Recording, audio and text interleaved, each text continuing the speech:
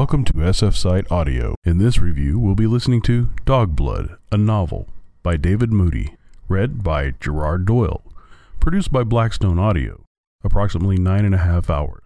David Moody has created a thrilling joyride through an apocalyptic world of zombies, but without an apocalypse, or even zombies. Now this may need some further explanation, so bear with me. First of all, this novel, Dog Blood, is the sequel to Moody's previous novel, Hater. In Hater, the world changed.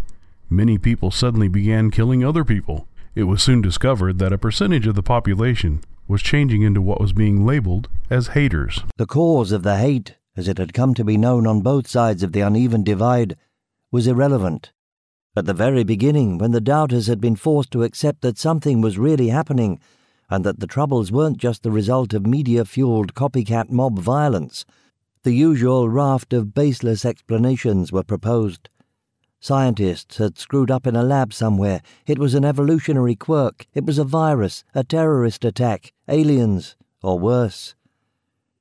Thing was, people were quickly forced to realize it didn't matter. The haters would kill for no reason, using only their bare hands in most cases. The book Hater followed Danny McCoyne as he tried everything he could to protect his family. But near the end of the book, Danny became a hater. The change in him was sudden, as if a switch was thrown.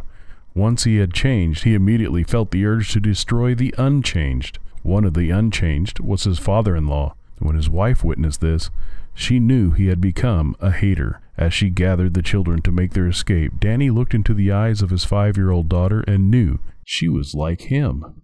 But by then, he was incapacitated and could do nothing. This left the novel Hater with either the most thrilling ending ever or a serious hint at a sequel.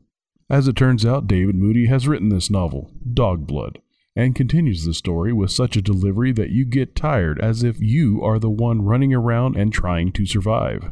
The story creates such a unique insight into the world of haters and Unchanged that not only do you read about the battles, the survival, the lack of governmental control, but Moody writes in such a fashion you feel as if you are part of the story. The reader, Gerard Doyle, does such a great job that he further presses that urgency and emotion that is within the story.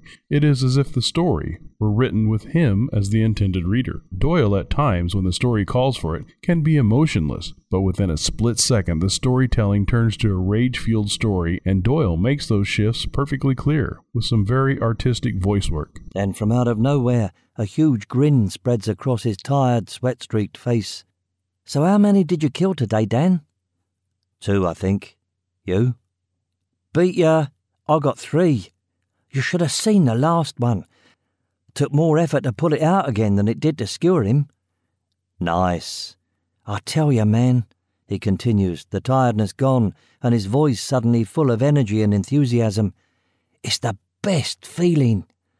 When I first see them, they scare the hell out of me, but as soon as I'm ready and I've got my head together, all I want to do is kill. Does that feeling ever go? Tell me it doesn't." Adam's still living off the buzz of sudden power and freedom that comes with understanding the change and experiencing your first few kills. I felt the same when it happened to me. It'll be a while before he comes down again.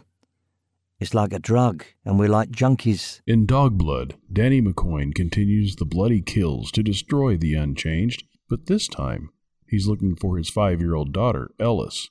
Danny makes his way back to the city from which he was taken, to where his wife and daughter could be hiding or surviving. Danny was taken to a camp where the haters were being mass slaughtered, not unlike the German concentration camps of World War II. After escaping, Danny learns of the haters, led by a former politician, grouping to form an army to destroy the Unchanged.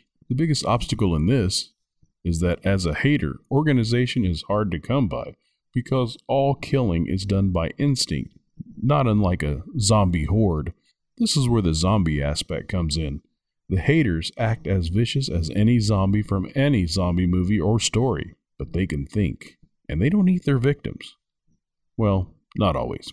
Moody also takes us through the lives of the Unchanged by jumping into the story of Mark Tillotson as he helps the military scout for food and survivors in the area. Mark gets extra rations for this volunteer work, which he needs because he has recently taken in a family member and his wife is pregnant. "How long? Hours? Minutes? Or just seconds?"